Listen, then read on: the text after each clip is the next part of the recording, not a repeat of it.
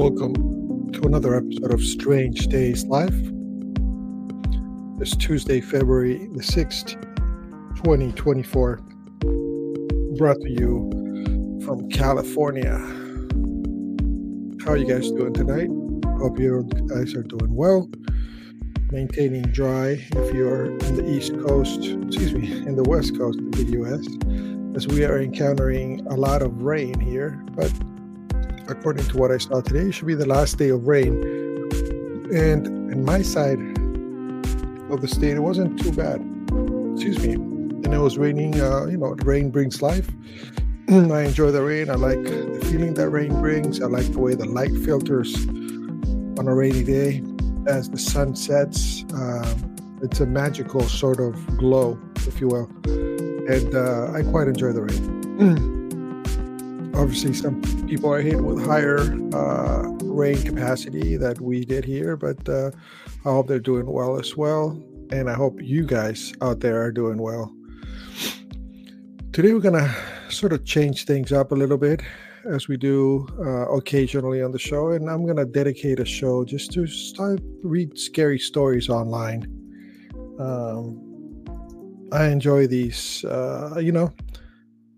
as we all do, fascinated by scary stories, paranormal type dealios, and the unexplained. So, and I think for the next few days, I'm going to just dive into reading scary stories. We all enjoy them, and it gives me some time to do other stuff behind the scenes, try to get this show where I wanted to get it, and that is into a functional call-in show.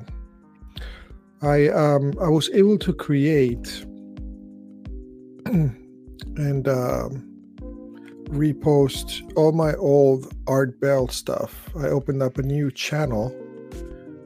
Go ahead and as you guys all know, this channel was originally an Art Bell channel dedicated to everything and anything Art Bell. And so I said, I have all these videos, and I started uploading them to a new channel. It's called Art Bell Gold. So if you go to YouTube, search for Art Bell Gold, and slowly but surely that channel will get populated with all the things that brought you into this channel originally. I have a bunch of shows, over 100 shows. I have a lot of archive shows. And I'm going to make it as interactive as possible as well. So go ahead and help me out by joining that side of the Art Bell lore.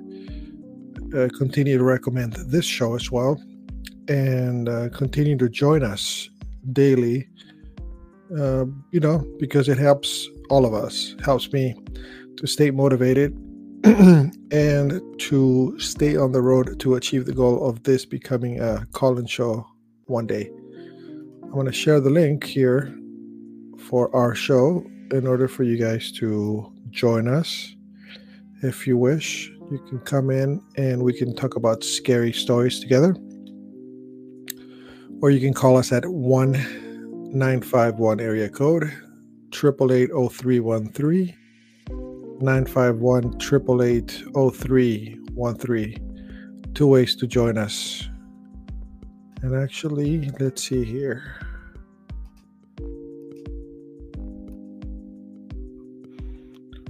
There's also a fourth way. If you scan the QR code on the top right hand corner, you can join us via our WhatsApp app. So there's a bunch of ways for you guys to get connected to the show. And I'll just wait a little bit here until we start getting a little bit more populated so we can get going.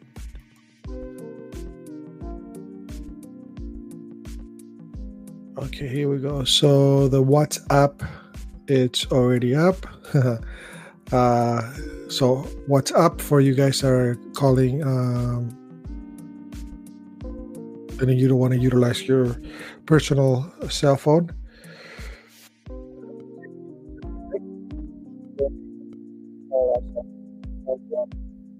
0313. Let's see.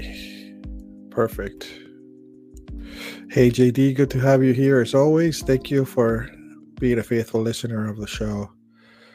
I was just mentioning that I recreated a YouTube channel dedicated to all things Art Bell. So if you want to guys go ahead and subscribe, it's Art Bell Gold.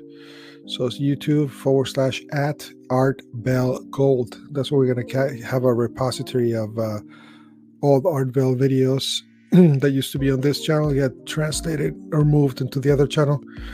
Or you can go ahead and join us on the show as well. So we're going to start today's shows with a story called The Walking Dead. I'm a psychiatrist nurse, and early in my career, I worked at a residential mental health facility. One of our residents was an elective mute, which means that he couldn't talk, but there were no medical reasons as to why. He had spoken earlier in his life and in fact seemed quite normal back then, with the exception of being close to 7 feet tall. He'd been raised in the Deep South and joined the military when he was 19 years of age, but one night he completely vanished. He was declared AWOL and eventually he was declared missing and dead. 10 years later, a 7-foot tall man walked into the VA hospital emergency room in my part of the Midwest and said to the receptionist, "My name is Marion Duchesne." Not his real name, but for the purpose of the story, we'll keep him Mr. Duchesne. "And I've been dead for 10 years. Those were the last words he ever spoke. He was covered with dust, and he was wearing the same clothes he's been reported to be wearing the night he vanished. His social security number had not been used, and he had no ID on his person. However, they were able to identify via fingerprints. The family was notified, but they said they had already grieved their lost man and that whoever was claiming to be him simply could not be. They demanded not to be contacted again and hung up the phone. Marion paced all day, every day, moving his mouth that looked like a talking or muttering, but no sound came out of it.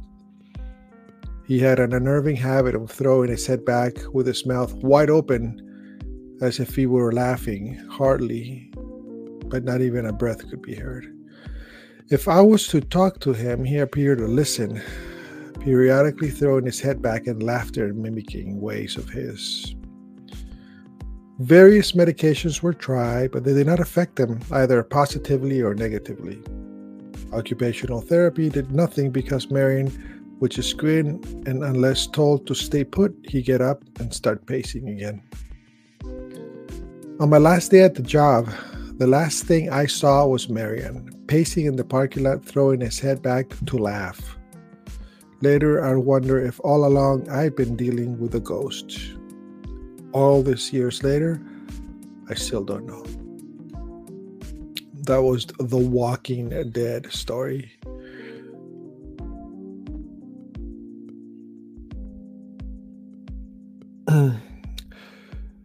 You ever pin stuff in the community tab? JD says, no, but I will pin this. Let me go here. This is in regards to the current show. Let me just refresh this. Here we go. I know how to do a lot of things when it comes to pin. I'm going to pin the message. I don't know if that's what you mean. But anyways, yeah. So just go ahead and you guys join that channel. That channel is going to be dedicated to all the things Art Bell, and I'm putting all the shows back on that different channel. It's called it's a YouTube channel. It's called Art Bell Gold. Okay. Hi, Micaela. Good evening. Welcome to have you on the show. Okay, so we're doing scary stories today, and I'm telling people that I created another channel to put all my old Art Bell stuff. That's it's called Art Bell Gold. So I guess let me just see if it would work if you do art. It's a new channel, so I don't know if it will come up yet, but you can look it up at. No, it's not. It's not coming up yet. It's too new of a channel. Oh no, here it does come up. It has a. Okay, here we go. Yeah, Art Bell Gold. and it's way down the line. But yeah, it comes up the channel. It's just gonna have like a gold picture of Art Bell. If you guys want to join that channel, because I'm gonna be putting all the Art Bell stuff back in there. So going back to today's stories, they're all scary stories, and we'll keep going. If you guys want to call the show or scan the little QR code, you guys can join me on the WhatsApp, or you guys can come directly into the show if you want to share some of your scary stories. Okay, now I got like 3 tabs open. Hey, here we go. Okay.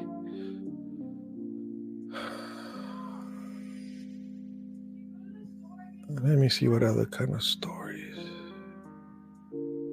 This next story is titled, "It Came For Us in the Graveyard." We were driving my friend's really old beat-up Subaru through a massive graveyard. We stopped and walked down a hill and came across a little pond. There was someone sitting on a rock on the other side of the pond. The figure was all black, and we couldn't make out any features other than the fact it looked like a man who had been wearing some old-style top hat. We stupidly waved and shouted, "Hi." He didn't show any sign of acknowledgement and continued still sitting on the rock. All of a sudden, he jumped to his feet, started running to us on the water, and then vanished. About halfway through the pond, my friends and I screamed, and I ran back to the car. Car wouldn't start, and we heard something banging on the back of the car. It wasn't a constant bang, but every few seconds or so we'd hear it. Nobody was outside from what we could see in the dark, but something was making a noise on the car. I opened up my phone and started dialing my mom to come give us a boost, but I had no service. None of us had any cell service at all. The next 30 minutes we spent trying to get her car started. No banging was heard afterwards, but we felt this heavy pressure around us. Finally, the car started and I hit the gas pedal to the metal. We sped out the graveyard so fast, immediately crossing the gates, and all of our phones regained cell service. One thing I know for certain is that someone or something was out there, and it was neither animal nor human. Scary, huh? We'll keep going. 1 second.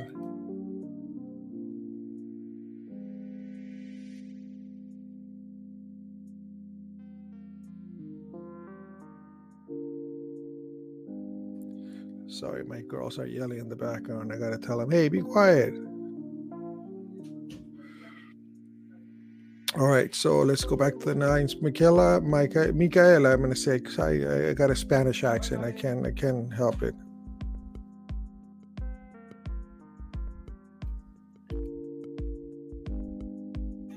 Okay, so let's see here. Michaela has another good paranormal stories. Call in. She already. All right, so JD and Michaela are going back and forth here. They're too shy. I know Michaela's not shy. She's been here before. And I think it's JD time to stand up to the plate. If you want to go ahead and click on the link, and you can come on the show and tell me some of your scary stories, okay? There we go. There's a link for you guys. So these stories are kind of, I thought they were going to be better, to be honest with you. Let's see if I can find some good stuff.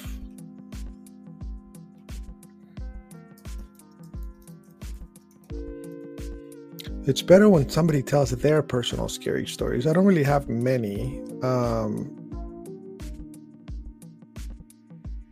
But, you know, I bet you guys do. Okay, so this one's looked like they're going to be some good scary stories. So bear with me a minute here.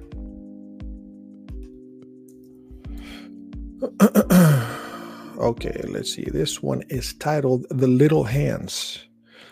I've never lived in a haunted house, but my mother did as a teen. Other houses on her street had strange things going on too. A few homes away from her lived a family, and one night the daughter went to bed with a bad headache. The next day, she was dead. She passed away from an aneurysm. After her funeral, the family went away to get their minds off the tragedy, and the father asked my uncle, who was my mom's brother, to check on their pets. My mom and dad, who were dating at the time, went with him. My mother had heard that there was a grand piano and she wanted to play it. My dad was studying to be a veterinarian at the time. After entering the house, My uncle and my father headed to the basement to see the animals, and my mother went to the piano on the ground floor. She was playing it when she felt something brush her ankles. She thought it must have been a cat because the basement door was open. She kept playing, ignoring it, and then she felt it again. She looked under the piano and saw nothing. When she stared again, she felt hands clasp her legs tightly. She dashed to the basement door, called my uncle and father, and waited for them. Back outside, my uncle could tell my mom was rattled and asked her what was wrong.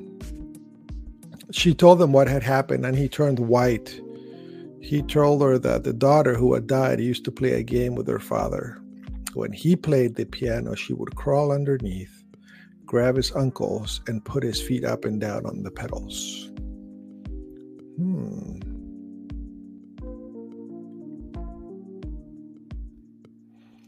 The next story is called The Phantom Patient. The ambulance company that I used to work for had a haunted ambulance, rig number 12. A lot of EMTs had stories about the same rig, but I never put so much stock in the paranormal stuff. That is until I had my own experience riding a rig 12. My partner and I were working in a rural community, and at 3 a.m. in the morning, it was pitch dark and completely quiet. We were kind of both dozing on and off, and I was in the driver's seat, and my partner was in the passenger seat. I woke up to a muffled voice, but I thought my partner was talking. I told her I was trying to sleep and closed my eyes. I distinctly heard a male voice say, "Oh my, am I dying?" Followed by a few seconds of heavy breathing. My partner and I sat up straight and looked back into the patient compartment where it sounded like a voice was coming out of. Things were quiet for a couple of seconds, then we heard the click of an oxygen bottle regulator and a hiss, psss, as if it was leaking. I turned on the lights and we ran out of the rig. I thought a transient might have climbed in while we were asleep, so we opened the rear doors, but nobody was there. I checked the oxygen bottles. Neither of them were open. We didn't sleep much after that. That's kind of unnerving, right? If you're working and all of a sudden the rig you're in happens to be haunted. The Eerie Attic. This was from a Reddit user. Let's see here. A few years ago, I moved into a one-bedroom apartment in Melbourne, Australia. It was my first time living on my own. The apartment block had been built in the 1930s. I had been there for a few months when I came home from work one day and went into the bathroom. I saw something very strange, a wooden board which had covered a hole in the ceiling that led to a small attic space, laid fractured into two pieces on the ground. I examined the pieces. The board was an inch thick and it would have to take Bruce Lee to break it. I thought the landlord had sent somebody to work on the attic, so I paid not much attention. But then I was frozen with fear. I heard sounds. Somebody is up there for sure, I thought. Could it be the landlord? Could it be somebody fixing something? My thoughts raced. After a while, nobody came down and the noise stopped. I emailed pictures of the roof to the landlord, asking if anybody had been up there and if they'd gotten out, possibly through another exit. Her reply read, "Please call me as soon as you are able to." Nothing else. I called and she explained to me that her last two tenants had said the same thing happened in their apartment. And she promised me to replace the board. And she did replace it. A month later, I woke up one night around 4 a.m. For some reason, my body was covered in goosebumps. I was sweating profusely and I felt like somebody was rubbing his or her hands on my chest. Everything was silent. By then I heard a dragging sound coming from above my bed in the roof. It was as if someone was pulling up a sack of potatoes or carrying something in my attic. I froze, convinced somebody was up there. There is no way Any kind of animal could make that sound. After 5 minutes, I woke up the courage to turn on the lights. I armed myself with a baseball bat and walked to the bathroom.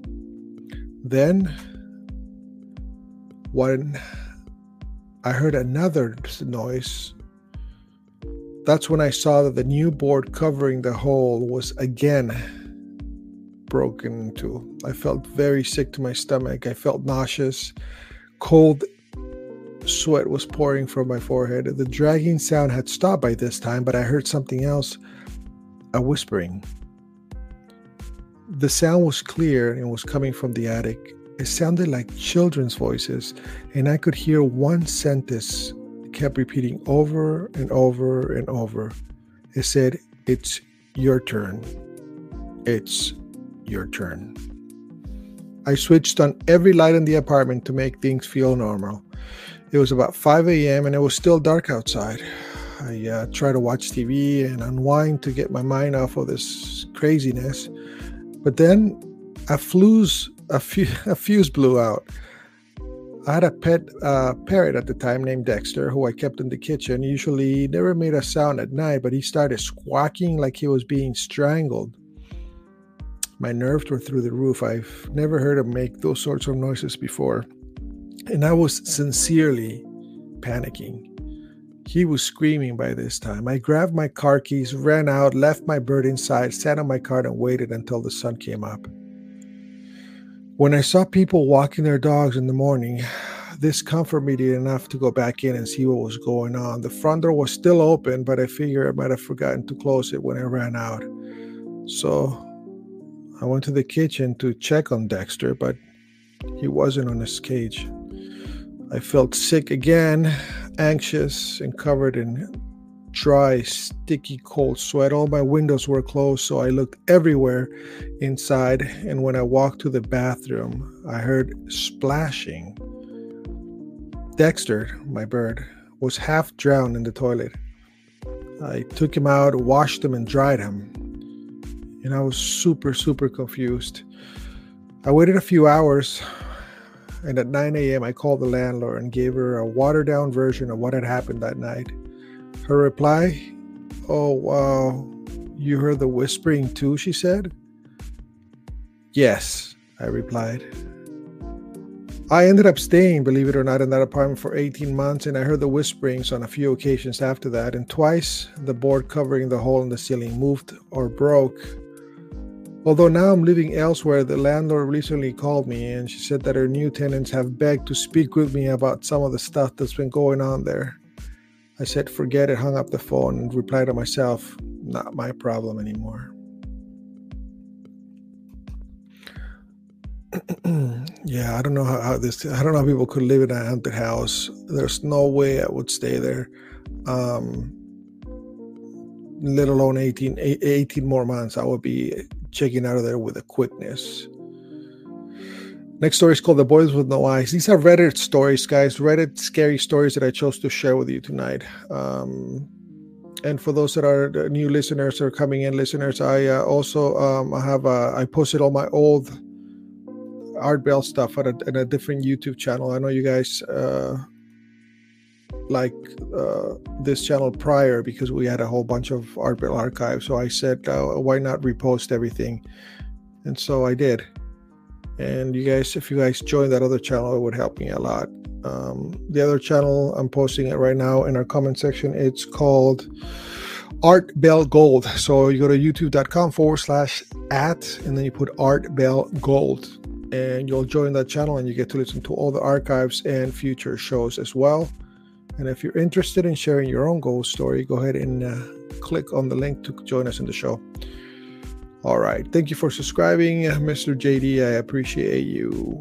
Let's go on with the scary stories. The boy with no eyes. One night when I was 10, I was woken up by my bedroom door opening, followed by somebody sitting on my bed.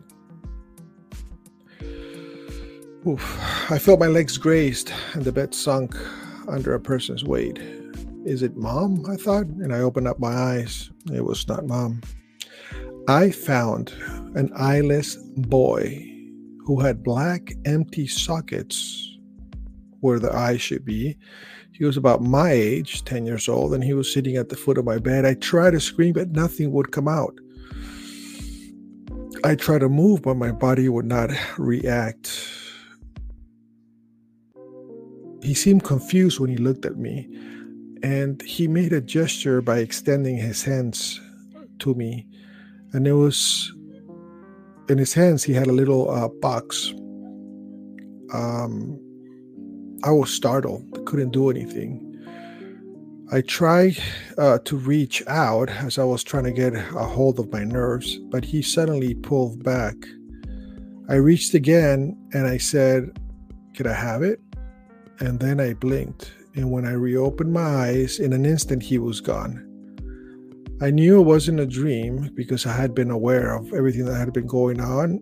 And I could tell that I was awake because I was in a sitting position. The weirdest thing was that I could still see the imprint in my bed where he had sat. Fast forward 5 years. My girlfriend came by my house to do homework. I was still living in the same room. After she finished, she decided to take a nap in my bed while we waited for her parents to come pick her up. When they arrived, I tried waking her up. She opened her eyes suddenly, looking up at the corner where the wall met the ceiling, and she pointed there and went back to sleep. I was kind of confused. I thought she was maybe having some kind of episode of sleepwalking. So I shook her a little bit hard, and she finally woke up and gained full consciousness. And I explained to her what she had done. She looked haunted. Upon the wall, she said, I saw a little boy with no eyes. He was there in a Spider-Man pose staring at me. I freaked out to her when I told her my story about the encounter with the same little boy years ago. Fast forward another 5 years, and I was with the same girlfriend, and we had a 2-year-old by this time. I was no longer living with my parents, but we were living in another house. We decided to spend the night, and my daughter got my old room. And she started waking up at the same time every night, and she started talking. Both my wife in a separate room, as we were staying over the weekend at my parents' house, started to hear our daughter talk. And after a while, I noticed that she had almost the same conversation every night. The next morning, I playfully asked her once whom she was talking to at night, and she said, "It was a little boy. He's nice. He's lost and is looking for his mommy." My wife and I froze. My daughter's nightly conversation continued until we went back to our old place after that weekend, because she had been talking to the no-eyed boys. Very scary stuff. The Ashley Street Ghost. Huntington College is one of just many haunted colleges in America, each with its own ghost stories.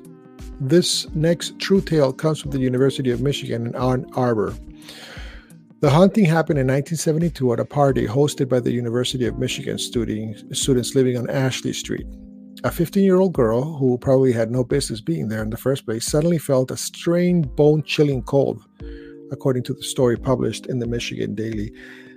In an attempt to warm up, she went upstairs because heat rises. That's when things really went awry. One of the walls of the house started moving, and a black shadow approached the girl. Meanwhile, downstairs posters were spontaneously popping off the walls and falling into a growing pile on the floor. The girl wandered back downstairs, where she found herself saying these strange words: "The drugs and addiction were my fault, and I accept responsibility for that. But I was not that way deep down inside, and I want to apologize to everybody involved for what I have done." What made those words even stranger was that the girl was 15 and she did not do any drugs, let alone have any addictions. Her words didn't seem all that strange to the students who lived in that place, however, because they moved in. The house had been inhabited by a man with a very serious addiction. The reason he no longer lived there, he had died of a heroin overdose. Was he speaking through this little girl, trying to send a message? Weird stories. Let's see.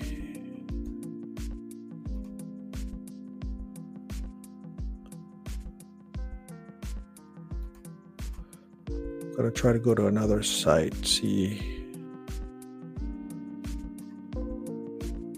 Let's call this story got obtained from Quora.com. You know, Quora is a site where you can actually ask questions and people will reply to you. The title of this question was, "What real-life horror stories have you heard that still gives you the chills?" And poster Geronimo Stilton replied, "This is a true story. We were staying in this fancy hotel for my cousin's wedding. I was 12. I woke up to a rough shove, assuming that my sister was waking me up. It was early morning, about 7:30. I stepped out of the bed and was hit with hairspray fumes. I heard the sound of somebody taking a shower, as well as loud, hurried footsteps and repetitive spritzes of the hairspray can coming from the bathroom. I walked to the dresser and pulled out a blouse and a skirt. I got dressed and I heard knocking at my door. I pulled my top fully on and opened the door. There was nobody there. I was kind of freaking out right now. Where was my sister and who knocked on the door? But I knew that it must be my imagination or thought. I was about half asleep at the time, but I couldn't guess who was the one that woke me up. I exited the bedroom very confused, and I heard the shower shut off as I passed the bathroom. Then my father's heavy footsteps were coming up the steps. At the end of the hall, there was another restroom. I heard, again, repetitive spritzes coming from there and called to my mom. I said, "Hey, Mom, I need to use the restroom, and my dad's in the other bathroom." And I heard my mom's voice say, "All right." It was definitely her voice, but "all right" was not something she had ever said before. I rolled my eyes and walked away. I figured that I should wake my granddad, as things were kind of getting strange, and I heard heavy snores coming from his room that he was sharing with my parents. I wonder why my parents hadn't woke him up. When I opened the door, I was scared to see that the room was empty. Just then, the noises and the smell of hairspray altogether stopped. I frantically ran downstairs and saw that my roommates, my dad, my mom, my granddad, and my sister, were already eating breakfast. I checked my watch and saw that it was already 10 a.m. My mom stared at me with a confused look, I thought, and my sister then said, "What the heck?" I asked them what was wrong. My sister then said, "You literally just went to the bathroom," and pointed to the bathroom next to the small kitchen area. I walked over there and pressed my ear to the door. Sure enough, somebody was in there. Obviously, it wasn't me, but they were washing their hands because I can hear the water running. I shook it off and counted my fingers, 10 of them. I wasn't dreaming. I knocked on the door, and inside the bathroom, I heard my own voice calling out, "All righty." I looked over at my parents. I looked over at my sister and my granddad, who were all pale. Behind my back, I heard the lock click, followed by my own voice saying, "Hey there, Sarah," and footsteps. I turned around just in time to see my own feet, dressed in my black velvet flats, turning the corner on the staircase. I felt paralyzed with fear. I had goosebumps everywhere. My family were all freaking out.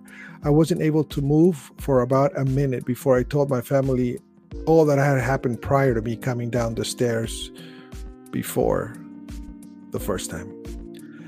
My sister told me that yesterday, when she woke up, I wasn't in my bed and that she heard noises coming from the bathrooms as well, and that when she went there, she saw me walking down the hall in my pajamas and she had called out to me, but I kept walking. When she went back to my room, I was still sleeping in my bed. She freaked out and didn't tell anybody. Fast forward 2 years later, my cousin now has a 6-month-old baby, and we're talking to each other about strange things that had happened. I told my cousin about what happened to me and my sister, and then she froze. "That happened to you too?" she said. I felt the goosebumps return to my arms and legs. She then told me that she had woken up and walked downstairs when she saw her fiancé, who's now her husband, sitting at the table eating cereal, just like I had seen my parents and grandparents. He greeted her, then he said he was going to get something from upstairs.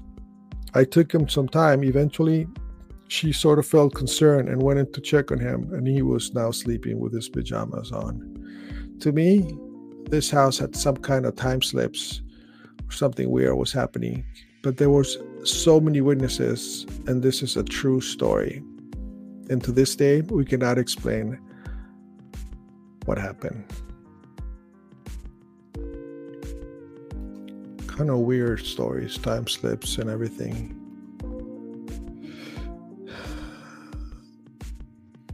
All right, let's see here. Hey, Diggs, how are you? Hey, Widow, good to have you guys on the show, man. So for those people that came in a little bit late, I wanted to tell you that I recreated a YouTube channel that had all my Art Belt stuff that I had from before. I moved it to a different channel. If you guys want to go there and join it, I'm going to be posting back all the Art Belt stuff there. And the channel is it will be youtube.com/@ArtBellGold. So go ahead and join that channel. It would help me a lot. youtube.com/@ArtBellGold altogether.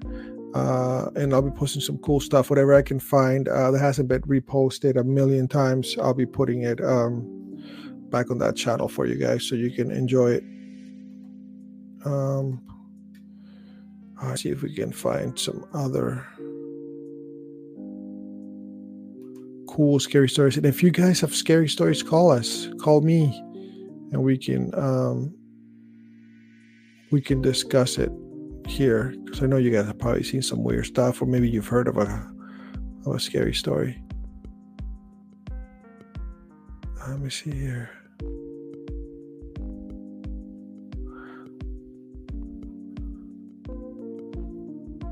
All right, let's see this one. I had a black cat called Casper. We adopted her after she ran away from the previous owner. She was missing 4 days before the previous owner found her in the bushes, skittish and frightened. After carrying her home, the owner discovered she was allergic to cats when her arm broke out with rashes. So she put out a call for a new home, which was answered by my animal-loving family. That's how we got hold of Casper. For ages, she was scared to come near anybody and was totally adverse to being petted. Eventually, she turned into a total ham, never missing the chance to jump at you and lie with you. We loved her and I loved her heaps. Then one day, she lost the use of her back legs. Not long after, she passed away. I was having a rough time then, and she was a big comforter. The point is, my parents and I were very sad. A few days after, I was sitting in my front steps having a smoke, and I hear a meowing sound, identical to my cat Casper's sound, even though she had passed away. I looked out the front porch, and there at the gate was a cat meowing at me that looked exactly like Casper. I went over, and it ran away. I looked down the street after it, and it was completely gone. I mentioned it to my parents. They both said the same thing happened to each of them separately, which was a surprise to them too. Now, could it be a similar cat from the neighborhood? But it only happened once to each of us, and then we've never seen it again.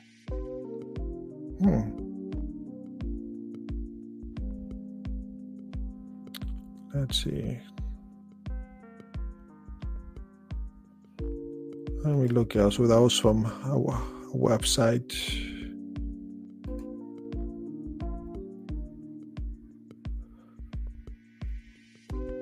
Okay, I should have.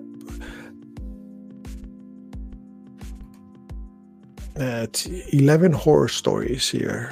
Allow so many stuff to click. Ooh, this is pretty freaky. That's a true story.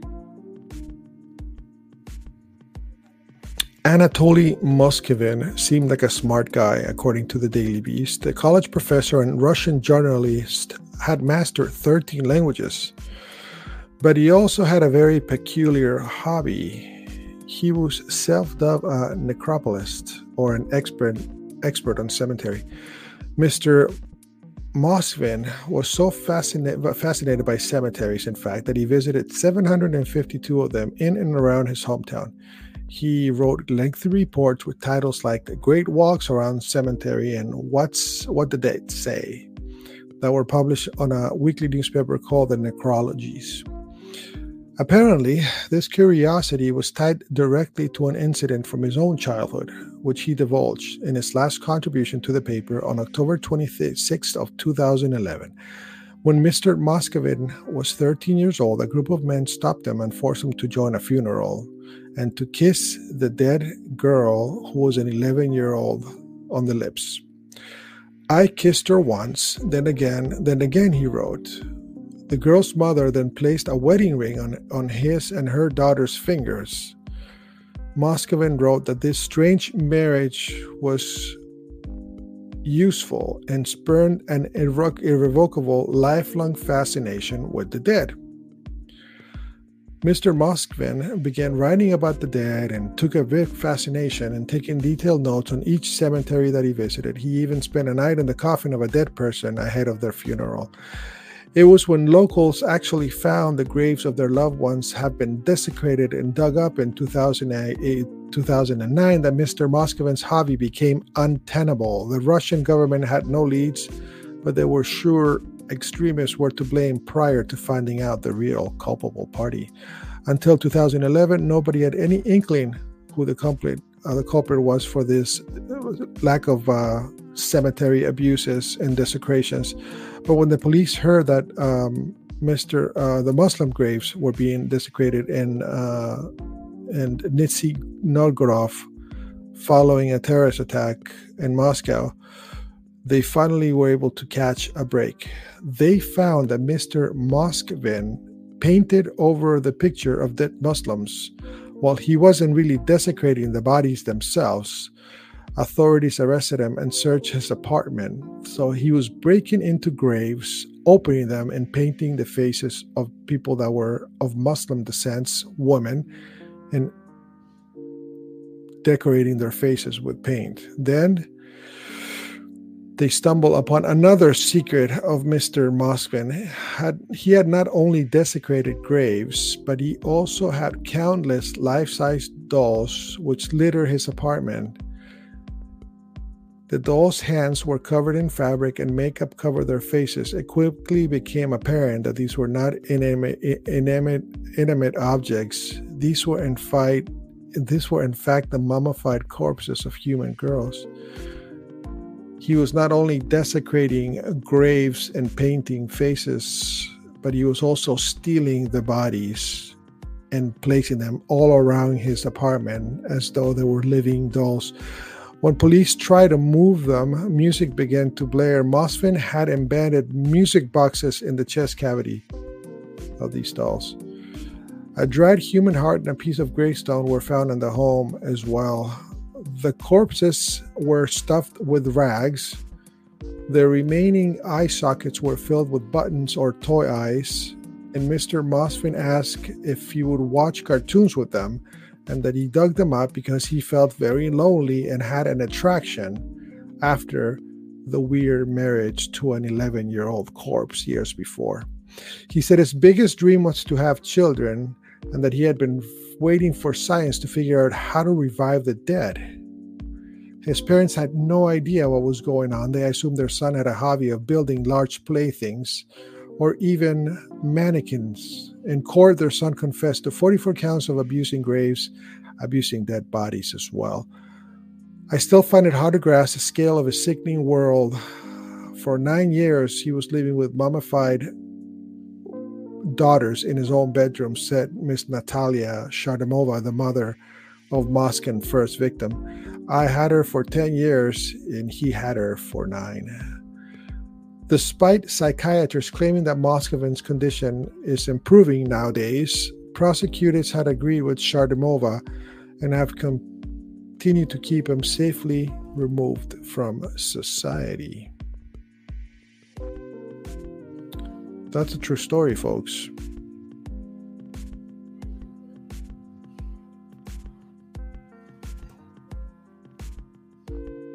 Let's see here.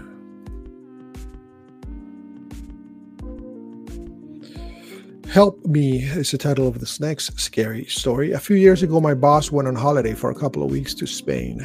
Midway through the holiday, he got a phone call from the police informing him that his sister had passed away in a fire near her flat. So he was left without any other options, canceled his vacation and rushed back home early to deal with the police and the passing of his sister, along with everything else that entails.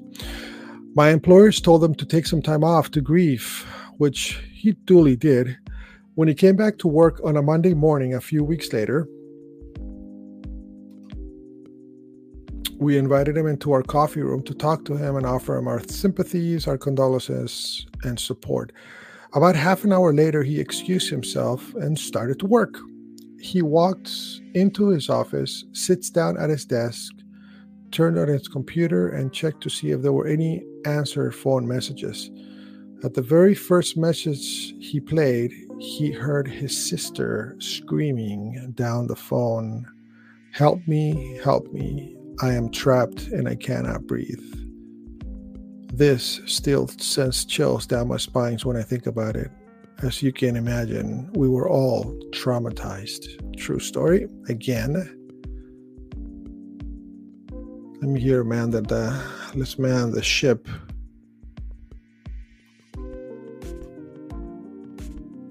All right, guys, I hope you're enjoying the stories here. Today's a Scary Story Tuesday. If you guys have any stories of your own, go ahead and click on the link and join me, and we can share them together. Other than that, I want you guys to also join. Okay, I want you guys to join our new channel that has all my old Art Bell stuff. You can go to youtube.com/@ArtBellGold. One word, ArtBellGold. Join us, and let's see what we can do with that channel. Now let's get back to the scary, shall we? The Voice. My grandfather told me this story about how one time he was sitting in a chair in front of the house when he heard his wife repeatedly calling him from inside the house. The thing is, my grandmother passed away a few years before that. But he told me that the voice was so pressing that he actually got up to look inside that house, as though my grandma had somehow came back to life. And as soon as he got inside, he heard a loud crash behind him. He turned around to see that the chair he had been sitting in a moment ago had been crushed by the cast iron gutter that fell on it. If he had never come inside to check on the voice, he would have probably been seriously injured, perhaps could have passed away. Every time I think about this, I thank my grandma. Car at a red light. Driving home with a buddy from the high school summer job at a local amusement park at about 3 o'clock in the morning, there was no traffic at all. We happened to get stuck at a red light that never ends, and while we are still waiting, another car out of nowhere suddenly pulls up next to us. It was a big black hearse in immaculate condition with a clown in the driver's seat, with full makeup and full costume. He never moved, didn't look at us, stared simply straight ahead the whole time. My friend and I were unnerved and felt very uneasy. Instead of going straight like I should have, I made a right turn. A couple of blocks down the road, we see the hearse following us at a close distance. I sped up, but lo and behold, there's a red light ahead. We look back, and we see for 3 seconds the headlights of the hearse. All of a sudden, the headlights go off and the car vanished. My friend and I could not believe what was happening. We know we were tired, but this is something that we both experienced. Never saw the hearse again. Wow. When I was in school in a dorm for 2 years in college, a girl who had been having stress issues due to finally snapped. She was found by somebody in a dark stairwell. I guess it was an older dorm that was built in the 1800s. So there was plenty of nook and crannies for people to hide, if you will. By the time she was found, she had already turned out over half of her hair and had eaten it. And she kept on saying, "I just need a haircut," in a perfectly normal voice. It took 6 of us and the police to finally sedate her and to get her down from the nook that she had been stuck in for a few days into the ambulance. To this day, I cannot forget how powerful she was. She couldn't have weighed over 120 pounds, yet she had this sort of supernatural ability to rip her arms away and tear them from another people trying to grab her. Everything she was doing was with a perfectly straight face. On September 2014, a Utah boy discovered his parents and 3 brothers deceased after arriving home. The Salt Lake Tribune reported finding a to-do list in the house, which included tasks like feed the pets and find somebody to watch the house written on it. The found list gave the impression that the parents were preparing to go on vacation. However, there was no suicide note, no warning that they would have to be doing any self-harm, and there was no explanation, just a list. After autopsies, it was revealed that the 5 family members consumed a lethal concoction of drugs that same day. However, why and how the parents and kids consumed this remains a mystery to this day. Sometimes later, the police revealed more terrifying information about the findings. According to the family member statement, the parents' motivations include believing that the world was ending, was near, and frequently spoke about leaving this world, apparently scared of an impending apocalypse.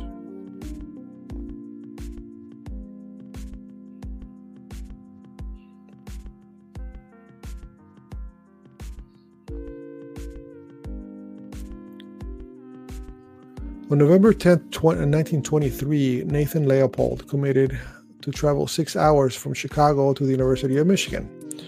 Accompanied by his friend and lover, Richard Loeb, they intended to break into Loeb's former fraternity. But all they had taken was a typewriter, a few watches, and some penknives, and around $80 in loose change. Leopold was agitated on the way back to Chicago because the robbery had been a big effort for a small payoff. When Leopold finally stopped complaining, Loeb began to discuss his idea of committing the quote-unquote perfect crime. While they continued to travel through the county roads towards Chicago, they broke into several homes in the area and started a few fires, but none of the crimes had been published in the media. Loeb desired to commit a crime that would create a huge buzz. How about an abduction or maybe some sort of homicide? After plotting their plan through the winter, in May, they were actually able to kidnap somebody who was a young person from a wealthy family whom they knew would probably pay the ransom. Following the abduction, they were able to care for the boy, but something must have happened that led to the boy's demise. When the two returned to the city, after disposing of the body, Leopold dropped the ransom letter into a postbox, giving false hopes to the city that the young boy was still alive. However, their plan to execute the perfect crime failed. The following day, a passerby spotted the corpse. And as soon as the police traced the corpse, they were able to trace Leopold by finding the eyeglasses he actually dropped near the body. On May 31st of that year, 10 days after this horrific event, both young men came clean and revealed to the state's attorney how they had slayed their victim. Nathan Leopold confessed that they had done this crime only, quote, for the thrill of it. At the time of this atrocious act, Richard Loeb and Nathan Leopold were 18 and 19. They were sentenced to 99 years in prison. In 2007, ABC News reported on a series of ominous, precise, grave threats made to different families via cell phone calls. The families claimed that the calls, which threatened to slay their children, their pets, and their grandparents, came in at night, anytime. According to one family, the caller seemed to know when the kids left for school and when they were home alone. Families also received voicemails with recordings of their private conversations. Somebody had been watching all these families. Somebody was able to tap into these families, and somebody had a track record of their kids, their schools, and their schedule. According to the victims, the callers was aware of every single one of their activities, even what they were wearing. The family of Courtney Kirkendall, 16, said that her cell phone started sending text messages to her friends by itself in February, which is when the family's problems began. The Kirkendall's family also reported a call having scratchy voice threatening to, quote-unquote, slice them, which continued for months later. Another victim reported receiving a call from an unknown caller saying they preferred lemons when the woman was slicing limes at the same time in her kitchen. The police were never able to find the perpetrators.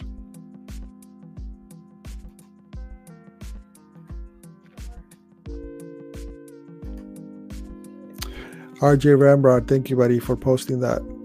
Appreciate you. Hope you guys are enjoying these Strange Days Live scary stories. I think this is going to be the format for a few days or weeks, as I don't really have a lot of time to do research on topicals. And as you all know, my main point of this channel is to do two things and two things only. One is to have a legit live call-in show, a la Art Bell. And the second is to have a channel where I can interview people. In regards to the interviews, I've already reached out to several prominent people in the paranormal community, and I'm waiting for their feedback to schedule a date so we can have interviews, because I really, really enjoy interviews.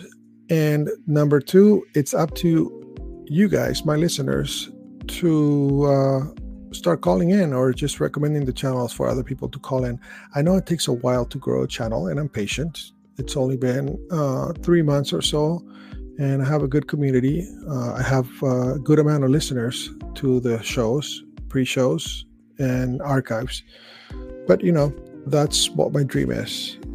So I think what would work for me is to do scary stories, and once in a while I'll do a topical show if I have time to delve in depth. Oh, excuse me. I feel that a lot of topical shows out there do a much better job than I ever could. And most of these topics have already been covered ad nauseum. So I can only give a little skim of what you can find, So I think you guys are better served with scary stories, phone calls, interviews, and one day live calls. Okay. With that being said, Mr. RJ Ramrod was able to post the YouTube channel that has all my old Art Bell archive stuff. I'm slowly posting them back up for your listening pleasure. As you know, this channel was originally dedicated to all things Art Bell, and then this call-in show took over. And for copyright issues, or not to get in trouble with YT, I decided to remove the Art Bell content and just focus on my own content. But I know that people love Art Bell and they want to listen to his stuff. So I created another channel, and that is, if you want to find it, it's at youtube.com/@ArtBellGold, just like RJ Ramrod posted it. Go ahead and join that channel, give it a like, so it starts getting some exposure. And I'll try to find the weirdest things on Art Bell that I can to make that a nice channel. Okay, I'll continue doing some scary stories. Give me 1 second.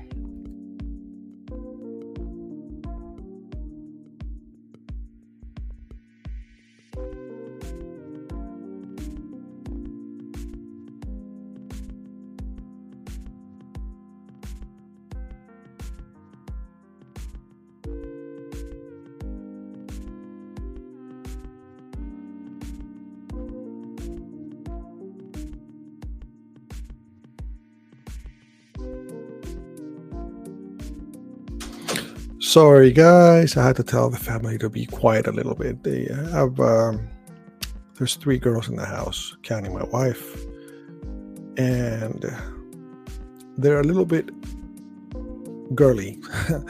Let's put it to you that way. So I don't want any noise to seep in through the channel. Okay, so let's see here. All right, so we're going to go back to our scary stories. Are you guys enjoying at least the scary stories? If you do, just please post in the comments section that you like the scary story format, and maybe you have a scary story you want to share. Let's see. All right, so that's done here. Let me have so many tags open. Here we go. All right. The Milwaukee Cannibal. Between 1978 and 1991, American serial killer and offender Jeffrey Lionel Dahmer. Well, no, I'm not going to talk about Jeffrey Dahmer. That's already kind of public knowledge. Okay, let's talk about haunted Elsa dolls. The creepy old-fashioned porcelain dolls with a Victorian appearance, red lips, rosy cheeks, and blue eyes, referring to Annabelle, may come to mind when one thinks about haunted dolls. However, it is unlikely that anyone still keeps one in their house, unless that house is the Warrens Occult Museum in Monroe, Connecticut. Disney's Frozen Elsa doll, given as a 2013 Christmas gift in the Houston region, made headlines when it appeared to start acting paranormal. For 2 years, the doll was working as it was technically supposed to, reciting phrases from the movie and singing "Let It Go" when a button was pressed. But in 2015, things got weird. It started randomly alternating between English and Spanish languages. The woman who purchased the doll claims that even if the off switch was turned into the off position, the doll would start speaking and singing randomly.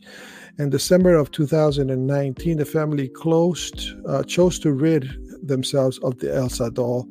Despite tossing it in the garbage, the family eventually discovered it hidden inside a bench in their living room weeks later.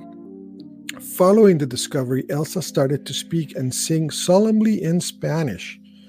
Soon after which, the family made another attempt to scrap the Elsa doll. The doll was double-bagged and put at the bottom of the garbage can this time, which was soon picked up by the local waste collector. Then the family left for a trip, but when they were back, the haunted doll was waiting in their backyard.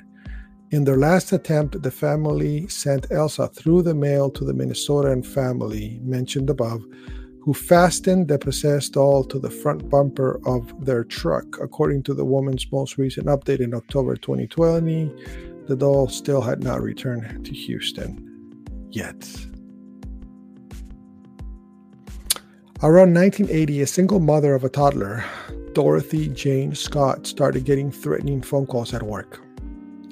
She paid the calls little attention until one night when the ominous voice on the other end of the line instructed her to look outside. On her car's windscreen was a single withered rose. The stalker would alternate between declaring his love for her and making threats of physical harm. The caller's voice sounded very familiar, but Dorothy could not place who it was, and she never got to find out. At a staff meeting, Dorothy noted that one of her co-workers appeared unwell. She and another co-worker took the man to a neighboring hospital. Dorothy went outside to the parking lot while her two co-workers waited for their prescriptions to be filled. Dorothy was never seen again after that. According to her co-worker's testimony, they went outside to meet her in the parking lot, but she never showed up. They suspect a problem had occurred when her son, when they spotted in her car, rushing away as soon as they left the building. Neither her son nor anyone else ever saw or heard from Dorothy again. Her burnt remains were discovered, sadly, at a construction site 4 years later. The discovery of a collection of dog bones next to her remains added even more confusion to the case. No one has ever been found guilty or detained on suspicion, and the caller has never been located. Wow. Hey, Brad, how are you? Good evening, everybody. Cheers from Los Angeles, California. How about wetfornia? Is it wet enough for you? Hope you're marked. I find it kind of weird, but a lot of people mark they're marking themselves as being safe from the rain. I find it silly. I mean, yeah, rain is bad, but it's not as bad as like an earthquake. How do you mark yourself safe? Like, I have a bunch of people in LA area. They're like, Joey marked himself safe from the local storm. Brad Pitbull, did you mark yourself safe on your Facebook account? I know you're from the LA area. We just got a little bit of rain. All right. So I think, given the new format, I'm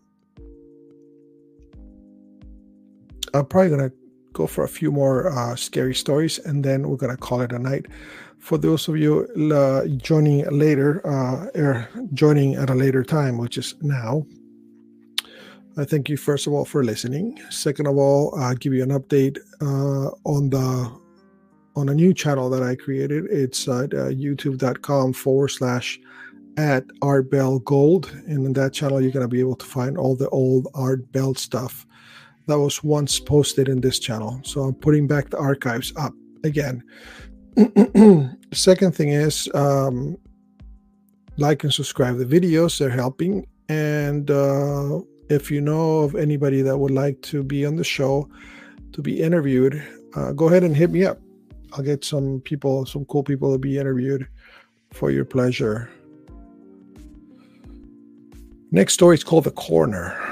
I used to work in a hospital in the IT department, and we did a number of overnight rollouts, as well as on-call work responses when issues used to occur overnight. Many things happen or appear to happen at this local hospital, but the thing that struck me the oddest was when I was the coroner running at a full speed. It was when I saw the coroner of the hospital running at full speed down the corridor in the opposite direction towards the morgue. This guy, an older guy in his 50s or so, was going at full speed. I have never seen him above an ample, brisk walk before, but this time he was going for gold. As he got closer to me, he yelled, "Out of the way! I got another live one."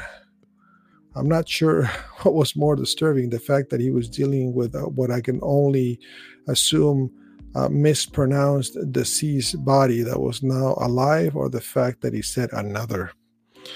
Man, wouldn't that be a weird thing? I know, in order for you to be able to pronounce someone deceased, there's a lot of,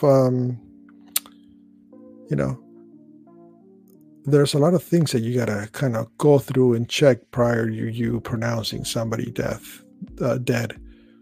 And I don't think that this hospital was up to par. There's reflexes. When I've declared people deceased, there's what I used to do actually. First thing I would be, obviously you got to feel for a pulse, right? You feel for a pulse, and then you get your stethoscope and you listen to the heart. Okay, that kind of tells you that there's no heartbeat. And then what I would do, I would grab their head, okay? And if their eyes are open, you get it easy, because then you're able to move their head from side to side. And what happens when somebody is deceased, their eyes roll along with the head. Like if somebody's still alive, they look straight, and then when you move the head to the left or the right, their eyes would stay straight, and then the head will move. But when somebody is deceased, their eyes move along with the head. And that's very hard to do if you're trying to fake death, if you're trying to fake that somebody's dead. It's hard for you to if somebody grabs your head and then move it to the left, it's hard for you to keep your eyes to go along with your head. And that's called the doll's eye effect. So if you have a doll and you move a doll to the left or your right, you see how the eyes don't move. They just kind of stay in that. That's a way to kind of test people to see if they've been deceased. Another thing that we used to do in the hospital is you shine a light in their eyes, and obviously there's no reflex in the pupils. That's another clue that the person is diseased. And the other thing that I would do, I rub on their sternum, which is the bone in between your chest. I will rub on that thing hard. And if I didn't get any winces, all those things together, I was able to then call it that the person was indeed diseased. Lack of a heartbeat, no pupillary light reflex, doll's eyes reflex, lack of wince at a sternal rub. And yeah, those were things to consider when somebody passed away in order for you to be able to truly call it a deceased patient. And I got to call a few of those, and sometimes the patient had passed away maybe 2 minutes before, so they were still warm, which was always sad. Sometimes the patients would pass and their eyes would remain open or their mouth would remain open. And so that you have your family members there at the bedside crying, and you have to kind of make them pretty, if you will. So you will have to close their mouth. Sometimes the muscles are already stiffened. It could be a mess, folks. But we do our best and we try our best. So let's go on here with some more scary stories for today. Where could I look? Okay.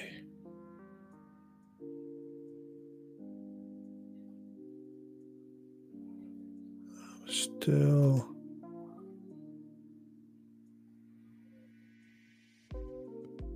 I think I'm going to do probably one more, and then we'll call it a night.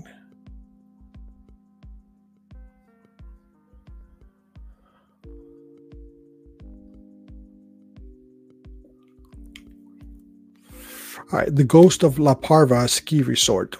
Throughout Latin America, you'll hear variations of the story of La Llorona, which is supposedly be the body of, or the ghost of the spirit of a lady who would cry missing her children. Let me go La Llorona here for all you gringos in the house. Because I mean, if you're a Spanish speaker, you know who La Llorona is, right? At least we hope you do.